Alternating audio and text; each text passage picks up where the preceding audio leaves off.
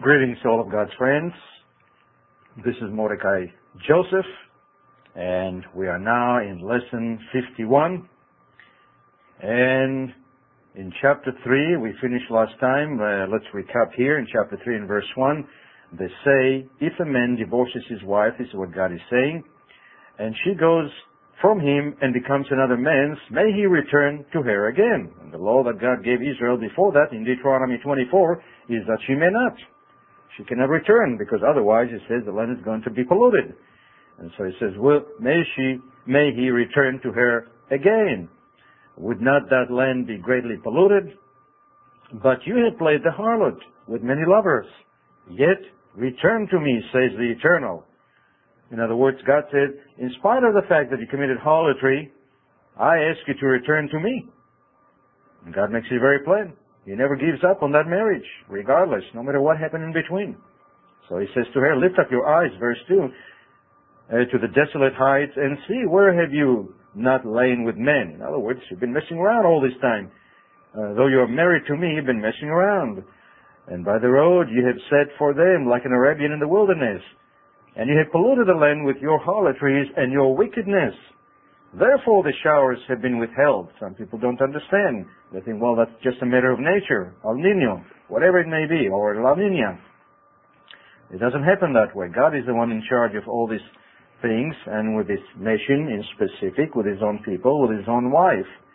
And verse 3, therefore the showers have been withheld, and there have been no latter rain, and you have had a harlot's forehead.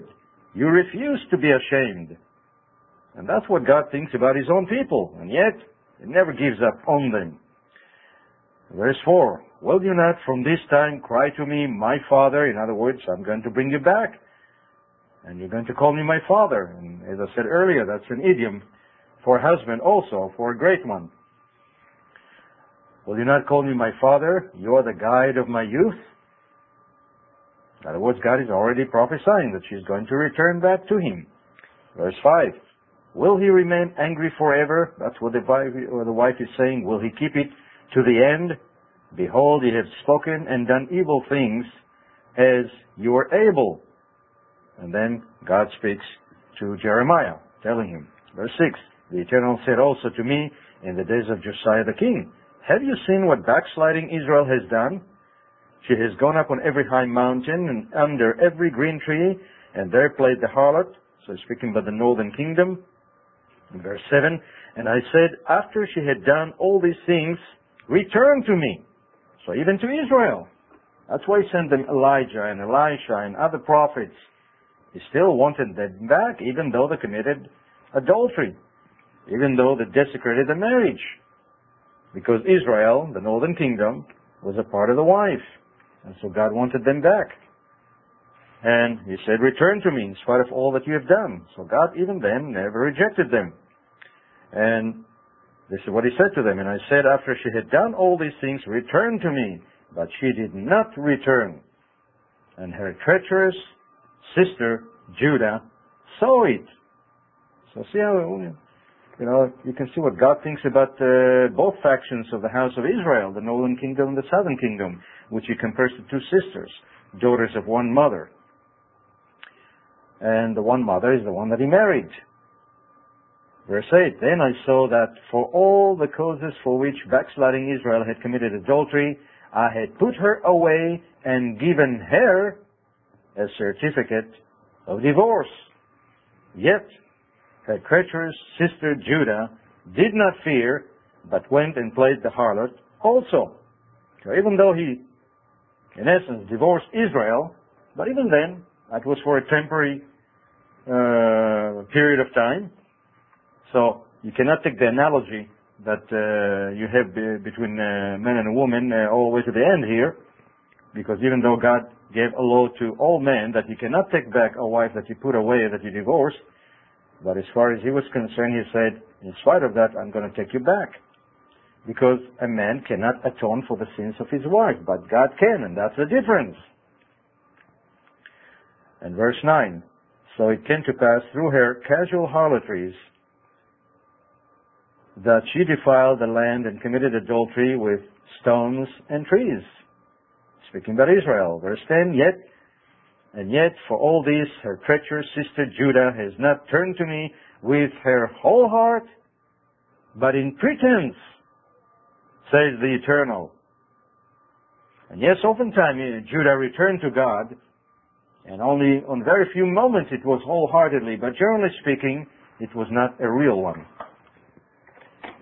And it was never a true repentance all the way and just stay there. Because she kept going back and forth all the time. Though she had many righteous schemes that brought Judah back to God and to serve God, and yet, generally speaking, it was not wholehearted on the part of the whole nation, maybe some individuals, but not the whole nation. And so, that's the way God saw it. So, she did it in pretense, as far as it was concerned. Verse 11, then the Eternal said to me, backsliding Israel has shown herself more righteous than treacherous Judah. God always had the greatest condemnation on the house of Judah, on the southern kingdom, than on Israel. And that's because of qualities that are in Judah. Judah does everything all the way, wholeheartedly, passionately, without any restraints. And so if it is to righteousness, it is all the way. And if it is to wickedness, it is all the way. And Israel seems to be more reserved. And you can see it to this very day. That's the way these two factions are. And so he says, in spite of that, in verse 12, go and proclaim these words toward the north and say, speaking about the house of Israel, the northern kingdom, return backsliding Israel, says the Eternal, and I will not cause my anger to fall on you. For I am merciful, says the Eternal, and I will not remain angry forever. And this is where Israel was taken into captivity, back north, up north there, into Assyria, and cities of the Medes and all that. So God is giving them an opportunity, but obviously they did not respond as they should have or as they could have. But some of them obviously did, because history tells us, as we read historic records, so the knowledge of the truth remained among the children of Israel. And people still kept the Sabbath and holidays and circumcised and believed in many teachings of the Bible. So there must have been some kind of response there. But obviously it was not at all response, because they never came back to the land and never came back to God as a whole. And so we see, in spite of all these things, the attitude of God. He was not ever going to let them go totally. He constantly dealt with them and finally came and gave up his life for them, so that he may purify his church and his bride. And that's exactly what he was saying and what he meant. And people who read the New Testament don't understand it when he said, I will build my church. Having no background of what went before that, they thought he was talking about a new one. He was not talking about a new one, he was talking about his wife, his church. He said, I'm going to build her. How? He's going to atone for her sins, and then make the way for the Holy Spirit open for them to come in. As Peter said, this promise is for you and to your children, to your descendants. That's the church he was talking about. I will build my church. And some people who are totally ignorant of the whole story, when they should have known better, because they read many other parts, they think, aha, he's talking about a new church. So now you have the concept, new church, old church. New covenant, old covenant. Totally different entities. That's not what God is talking about. And so, God never gave up on them. And so he tells them, verse 13. He makes it very plain throughout all the scriptures, all these prophecies, that regardless how evil they were, how bad they were, how angry he was with them, he was going to bring them back. And so when he said, I will build my church, obviously this is what he's talking about. Verse 13, only acknowledge your iniquity. That's all he wanted them to do.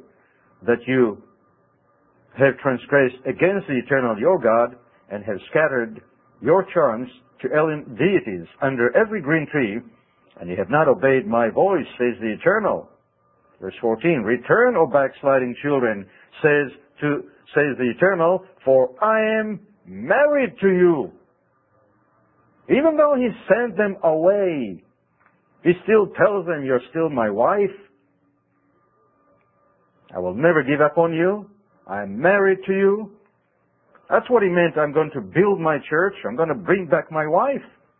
Never give up on that wife. He swore by his throne by his name that he will never will, to Abraham, to Isaac, to Jacob, to the prophets. And yet people make God a liar because they don't know the story. They're misinformed, ignorant people, unlearned, as Peter said, wrestling with the scriptures to their own destruction. So he says, return, O backsliding children, all of them, all the house of Israel, for I am married to you. God said that, not man. And I will take you, one from a city and two from a family, and I will bring you to Zion. So when did he ever reject them? When he's married to them. Even though he died for them, he's still married to them as far as he's concerned. In other words, he's got to bring them back. Atone for them, cleanse them, purge them, purify them, make them his people, put his spirit in them, write his laws in their heart, make a new covenant with them. It's going to be the real spiritual Israel, not somebody else pretending to be spiritual Israel, but the real Israel, not becoming spiritual, having the Holy Spirit. That's what the spiritual Israel means. And then those olive branches grafted along with them, not replacing them. So he says, return, O backsliding children. And he's going to bring them back to Zion. Verse 15, and I will give you shepherds according to my heart. And that's one of the major problems for the backsliding of Israel, the shepherds. And to this day, many of the shepherds lead them astray, thinking they are in the truth, walk in the truth, know God, love the Lord Jesus and all that stuff. And so he said, I'm going to give you shepherds according to my heart, which means that the shepherds that generally Israel has to this very day are not according to his heart. So that's a condemnation against the shepherds of Israel. And he said, I'll give you shepherds according to my heart who will feed you with knowledge and understanding, not lies, not deceptions, not mixture of truth and error, not make you believe that you're the people of God and lie to you. When you're truly, yes, you are the people of God, but you are being deceived with lies and deceptions. And you do not serve God in truth and in spirit. But they deceive you to believe that you are. And so they do it all around the earth.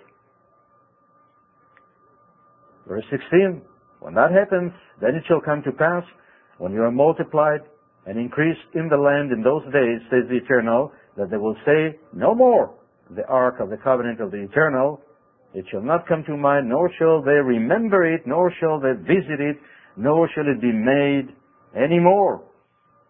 For people are putting their trust in the wrong things. Verse 17, at that time, Jerusalem, not Rome, not any other city on the face of the earth, Jerusalem, the mother, symbolically, of Israel.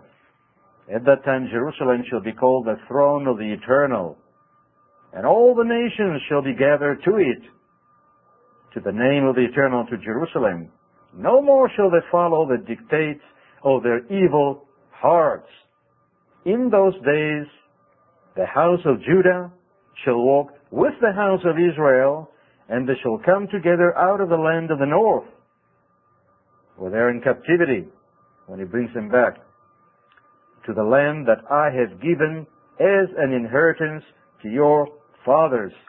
How plain can he be? How plain can the knowledge of the truth of who and what is the true church of God be? And yet how blind the people are in spite of that.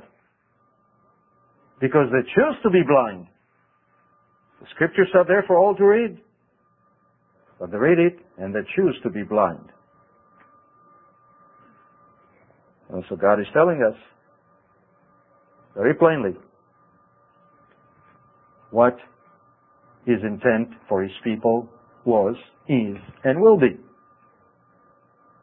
And it's not anything that is obscure that nobody can understand. A child can understand that.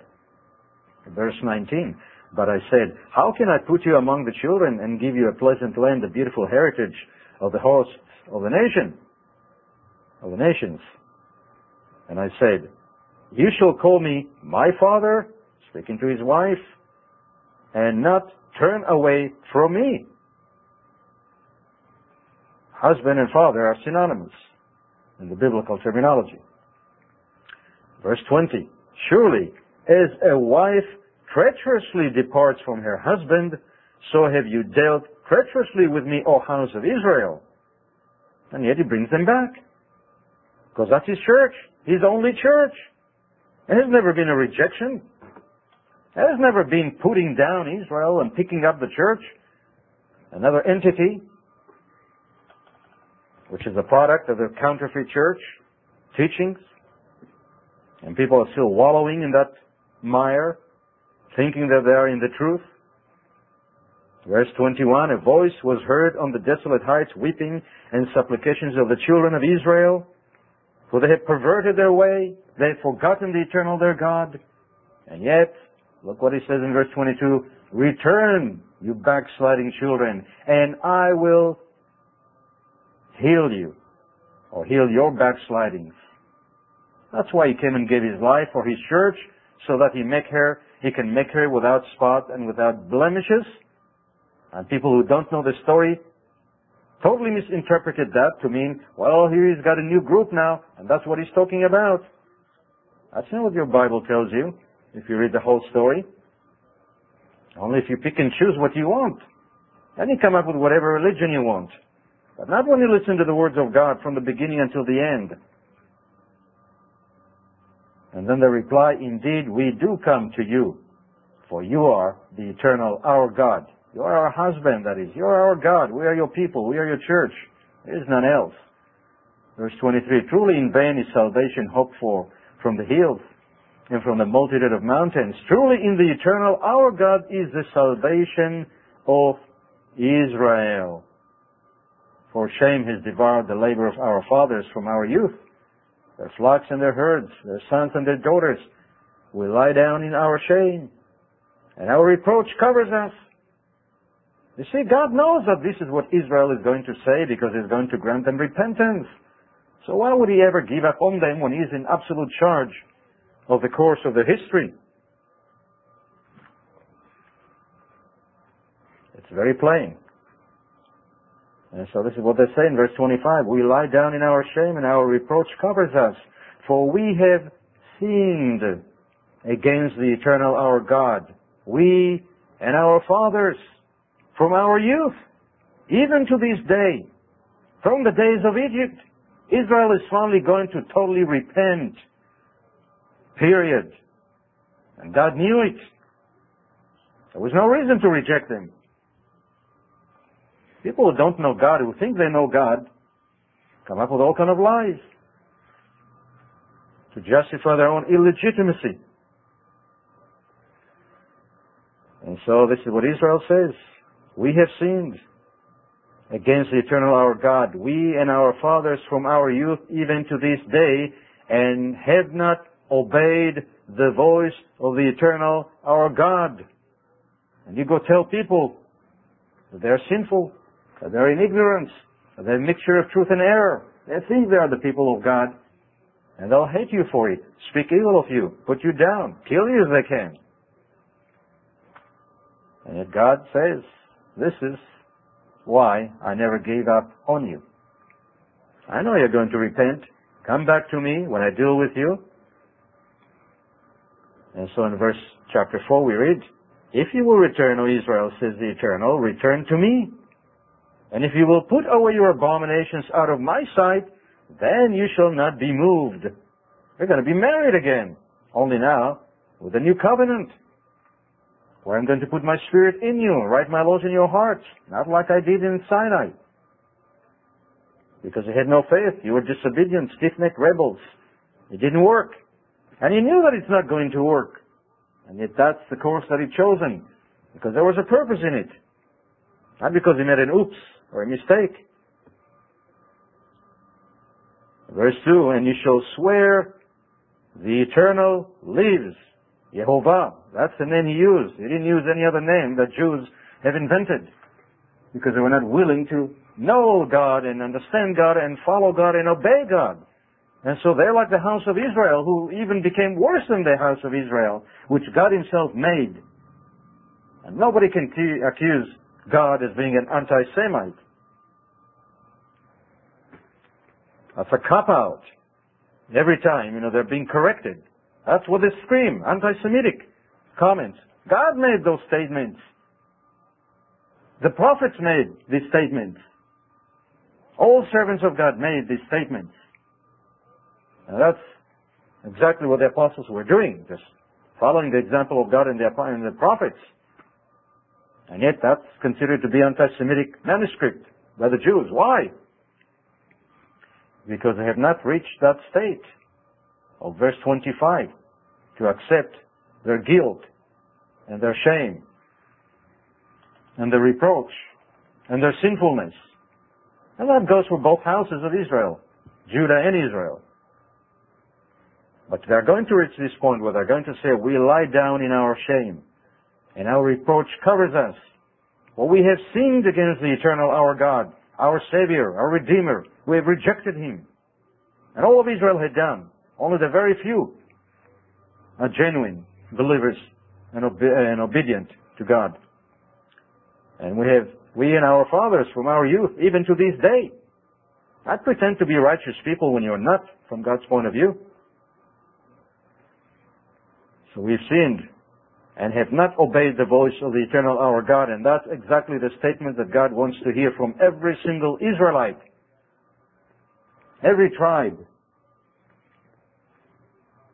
No more worshiping Him in pretense. Lips are speaking the praises of God, but the heart is far away from Him.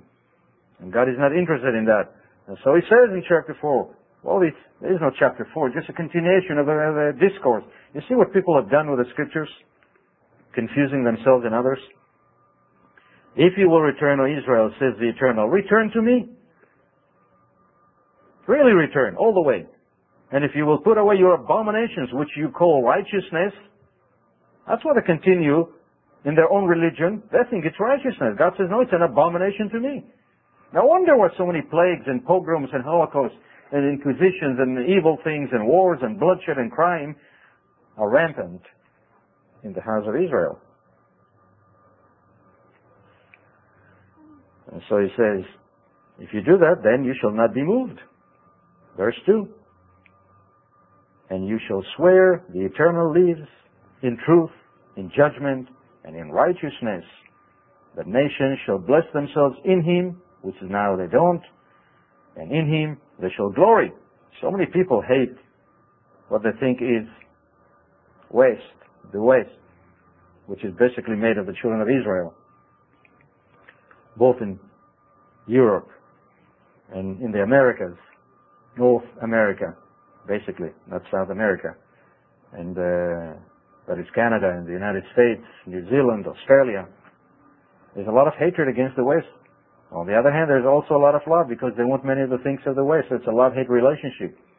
But now He says the nations, the Gentiles. So you see He's contrasting the nations, the Gentiles, and Israel. And not the same. There's no Gentile church.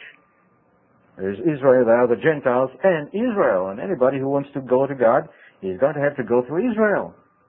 Because it is through Israel that God is going to do His work with. Israel is the mother, that's why. Just like we come directly on an individual basis to the Father through Christ, we have to come to Christ through Israel. And that's the way God made it. The nations shall bless themselves in Him, and in Him they shall glory.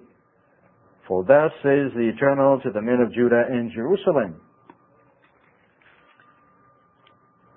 Break up your fallow ground, and do not sow among thorns. Circumcise yourselves to the Eternal, and take away the foreskins of your hearts. You men of Judah and inhabitants of Jerusalem, because Jeremiah in specific is talking to his people now. Lest my fury come forth like fire, and burn so that no one can quench it, because of the evil of your doings. And this is what Judah had to endure for the past 2,500 years, that they did not recognize the source of their punishment because they were not willing to acknowledge their guilt, and they blamed anybody else but themselves. And God is not a respecter of persons. And He's going to punish His own people for their iniquity. He's going to punish anyone for their own iniquity. And yet, in spite of all that, His love toward Israel never ceased. He kept, His faithfulness and loyalty to His married wife, He was just going to rebuild her. Build her with the Holy Spirit now, with the faith that is going to put in her, with granting repentance, with the writing of the law.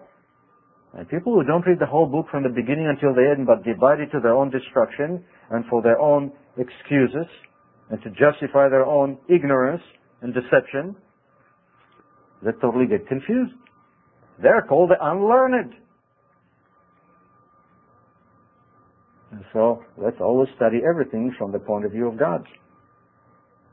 And that's the only way you're going to understand the whole process. Let's go to chapter 12. There's an awful lot to read in between. So many points to be made. But they're all basically the same. They all tell you the story. A very simple story. And it's not what people have told us in the past 2,000 years in specific. And it's not what either Judah or Israel deceived themselves to believe and lied to themselves, because the false prophets and shepherds continue to be with them and to teach them lies. Let's go to chapter 12. And God is telling us, again through the prophet, verse 14, chapter 12, thus says the Eternal, against all my evil neighbors who touch the inheritance which I have caused my people Israel to inherit, behold, I will pluck them out of their land and pluck out the house of Judah from among them. And he's talking about the time when he's going to allow Judah for the last time to fall into the hands of the enemies all around them. The nations that surround Israel, Arab nations, all around, who are going to be given the victory one last time against Israel. Not that they had many victories so far, but they caused an awful lot of damage. And yet God is warning them, so that's a personal warning to all the Arab neighbors of Israel, and specifically speaking about his people Judah here. It's a warning recorded 2,500 years ago. And thus we have here among them, some of them call themselves Christians. And of course, they don't care much about this prophecy or anything else as far as that is concerned, because there are two members of the churches of Revelation 17, and yet that warning is there, and it's going to be read to them, and they're going to hear it. And those of them who fear God will repent, and the majority would not. And this is what's going to happen to them. God is going to pluck them out of their own land, and He's going to bring the house of Judah from their midst. Verse 15, then it shall be after I have plucked them out, that I will return and have compassion on them. In other words, on the house of Judah, after He sent them into captivity, He's going to have compassion on them and bring them back, everyone to his inheritance and everyone to his land. And it's not the land of Palestine, as some even in our own midst are calling it to this very moment. Having no shame, no respect, no fear and reverence of God and His land and His people, but leading to their own deceptions and lies. And it shall be, if they will learn carefully the ways of my people. And so God is telling the nations around Israel, the ones that He's going to punish and pluck them out of their own land, as they did His own people, that He's going to have compassion on them too, because God loves all of human beings. They're all His children. That's the reason it says, God so loved the world, everyone. And He does not want any of them to perish, so He gave the life of His own Son, the Creator of all mankind. And people like that scripture and like it so very much, and they like to read it and quote it and all that, but they don't care much about the people of God, in contrast. And so God says, and it shall come to pass in verse 16, if they will learn carefully the ways of my people, the ways, the religion. See, it's not Judaism and Christianity anymore. The ways of my people are the ways of God. That's the name of the religion of God. People give it names because it becomes a human religion. That's why. Mixture of truth and error. But as for the nations, instead of learning the false religion that came out of Israel, that Israel is involved in, or was a part of, so He says, they will learn carefully the ways of my people to swear by my name, as the Eternal lives, as Jehovah lives, as they taught my people to swear by Baal, they led them astray into other religions, And yet that's the fault of Israel too, and Judah. They followed in that. Israel picked up idolatry and remained in it, and then mixture of the truth and error later on, which became called as Christianity. And Judah picked up a lot of teachings from Babylon, mystery religion, and lies and deceptions, and mixed it up with the religion of God and became Judaism. It's no more the way of God. And so God said, as they taught my people to swear by Baal, then they shall be established in the midst of my people. That means they're going to be back in their land. Verse 17, but if they do not obey, I will utterly pluck up and destroy that nation, says the Eternal. So God makes it very plain. He is not a respecter of persons. If his people misbehave, he would punish them. If the nations misbehave, he would punish them. And we have to see it from God's point of view. So let's go to chapter 16 now.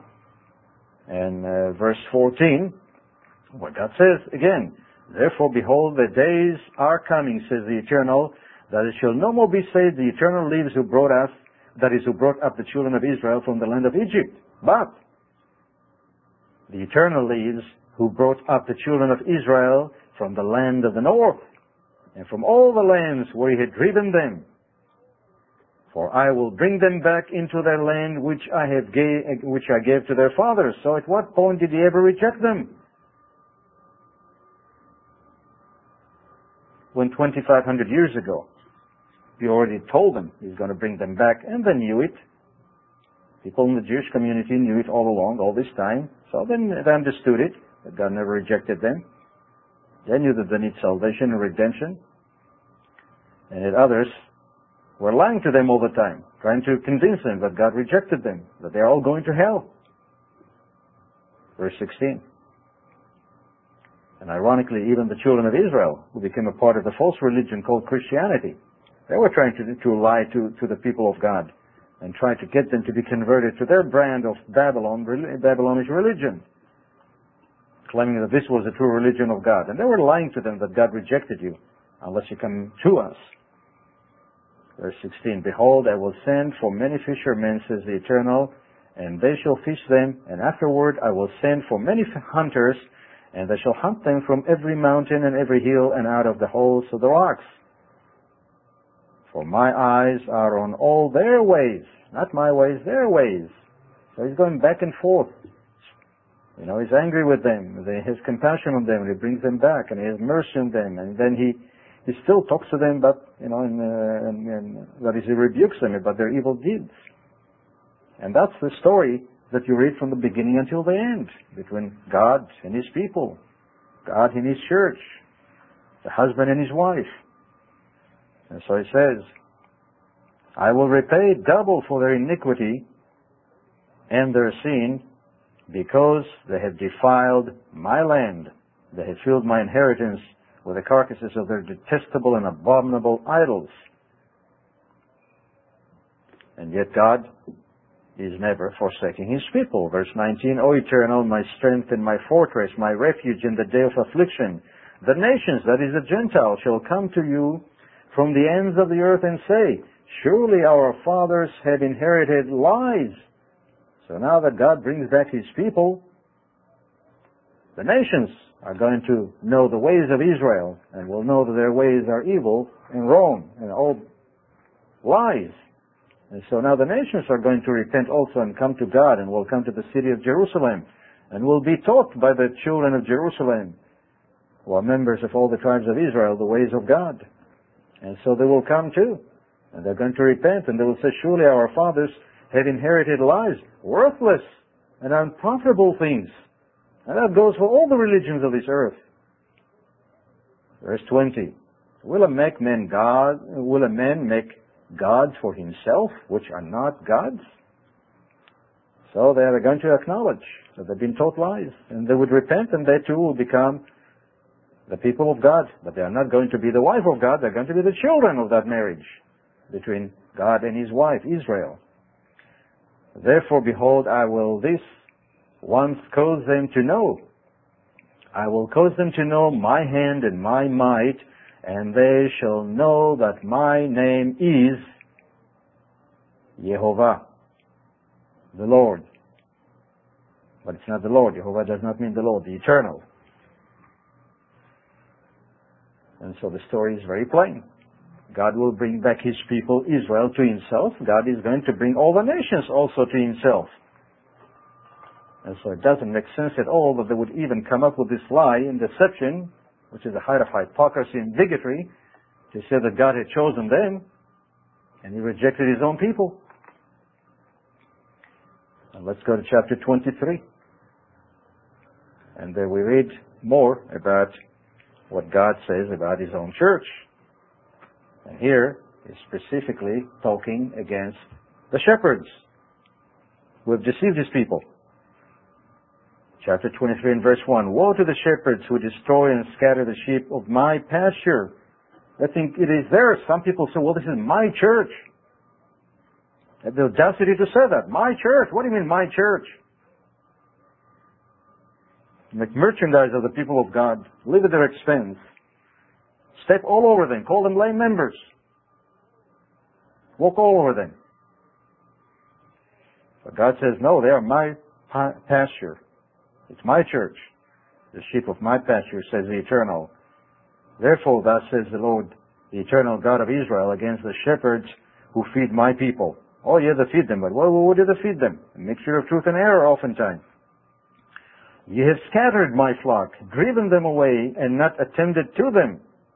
That's the reason why the children of Israel have been in Babylon all this time. And behold, I will attend to you for the evil of your doings, says the Eternal. But I will gather the remnant of my flock out of all the countries where I have driven them, and he's speaking about the whole house of Israel, and bring them back to their folds, and they shall be fruitful and increase. And I will set up shepherds over them who will feed them, not feed themselves. Shepherds who will feed them, and they shall fear no more, nor be dismayed, nor shall they be lacking, says the Eternal, because many of them are today. Verse 5, behold, the days are coming, says the Eternal, that I will raise to David a branch of righteousness. A king shall reign and prosper, and execute judgment and righteousness in the earth. And he's speaking about the one that became the Redeemer of Israel. This is the Father speaking here. Verse 6, in his days, Judah will be saved. Not go to the lake of fire, go to hell, will be saved. And when he came, he offered them salvation. But since they rejected him even at that time, as a nation, though many followed him, and that's because of the leaders that they had, the shepherds that they had, that deceived them. Had it not been for those shepherds, all of Judah would have followed the Redeemer. But because of that, he put them again on the shelf. Okay, he said, the last shall be first and the first shall be last. But he made it very plain. They are going to be there. Just a matter of time. So in his days, Judah shall be saved, and Israel will dwell safely. Now this is his name by which he will be called. The Eternal, or the Yehovah, our righteousness. In Hebrew, Yehovah Tzidkenu.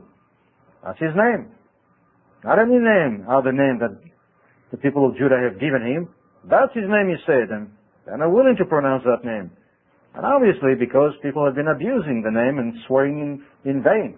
And so they thought, well, they'll be safe. Just let them, let's prohibit them from ever even using the name. In the process, it became a matter of religion. And that became a blasphemy if you pronounce that name. And that's contrary to the will of God. God says, you can use my name, swear by my name. Yehovah, that's my name. Just don't do it in vain. Verse 7. Therefore, behold, the days are coming, says the Eternal, says Yehovah, that they shall no longer say, as Yehovah lives, who brought up the children of Israel from the land of Egypt, but as the Eternal lives, who brought up and led the descendants of the house of Israel from the north country, speaking about the whole nation, and from all the countries where I have driven them, and they shall dwell in their own land. And so the message is very plain, again and again and again and again the same.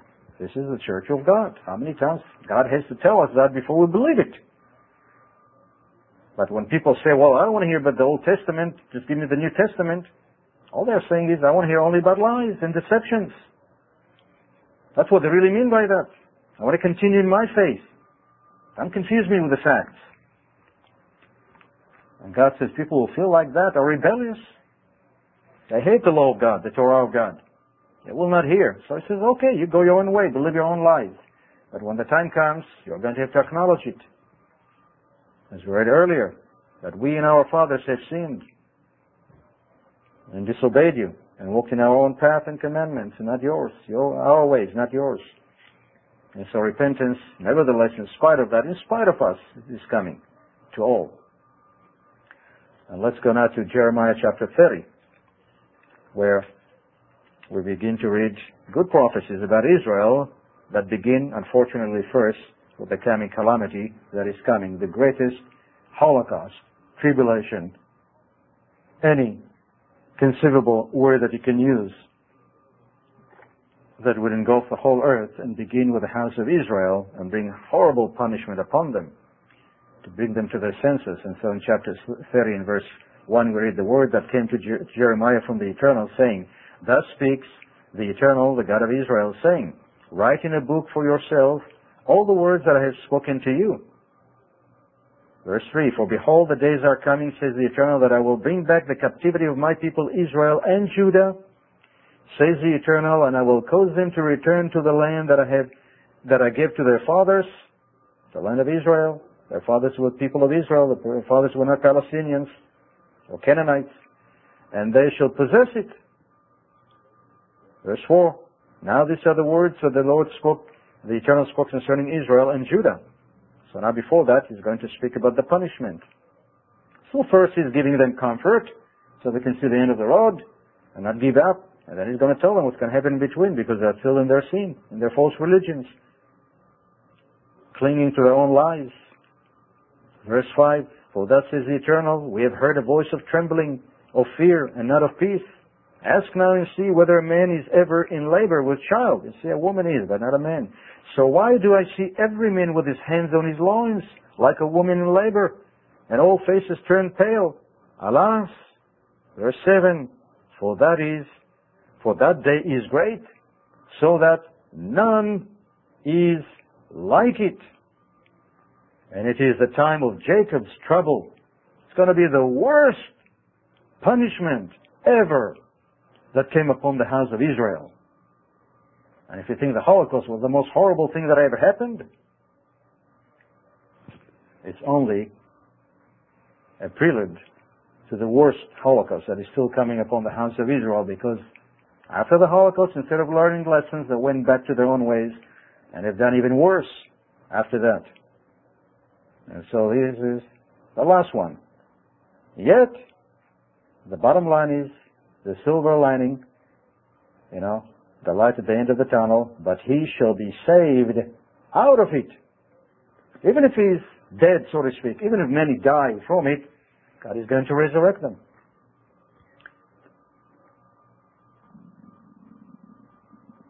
Verse 8, For it shall come to pass that in that day, says the Eternal of hosts, that I will break his yoke from your neck, and will burst your bonds, and foreigners shall no more enslave them, but they shall serve the Eternal their God, and David their king. See, the Jews today don't even believe in the resurrection, as they should. I think everybody went up to heaven.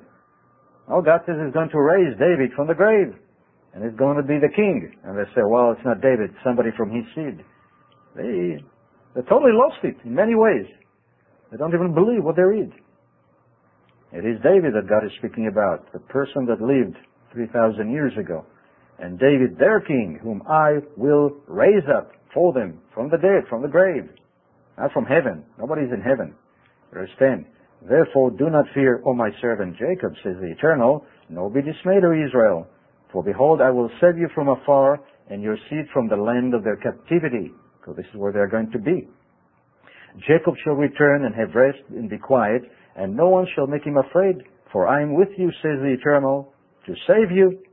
This is Jesus Christ speaking, the Eternal, the Redeemer of Israel, the God of Israel. That's His church, that's His people.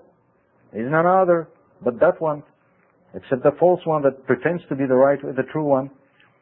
And then you believe the lies of the false one. And so he said, though I make a full end of all the nations where I have scattered you, yet I will not make a complete end of you. But I will correct you in justice and will not let you go altogether unpunished. Nevertheless, God is going to bring them back to himself. And he's not going to cast them away. And they're going to be his people in spite of all their problems. And he will never give up on them. And he will never forsake them. And he will never reject them. They will always be his people. That's his church. That's the reason for it. That's his bride. And through Israel, as he meant from the beginning, he's going to bring many sons unto glory. The rest of the nations of Israel, who will be the nations of the earth, who will become the children of Israel, of that marriage between the bride and the bridegroom. And that's what the whole book is all about, from Genesis to Revelation. And so at this point, we're going to stop now, and we'll continue next time with this chapter. This is again Mordecai Joseph saying greetings to all of God's people. The preceding message was taken from the worldwide website at address www.biblestudy.org. This site is sponsored by Barnabas Ministries. Bible Study. You have questions, the Bible has answers.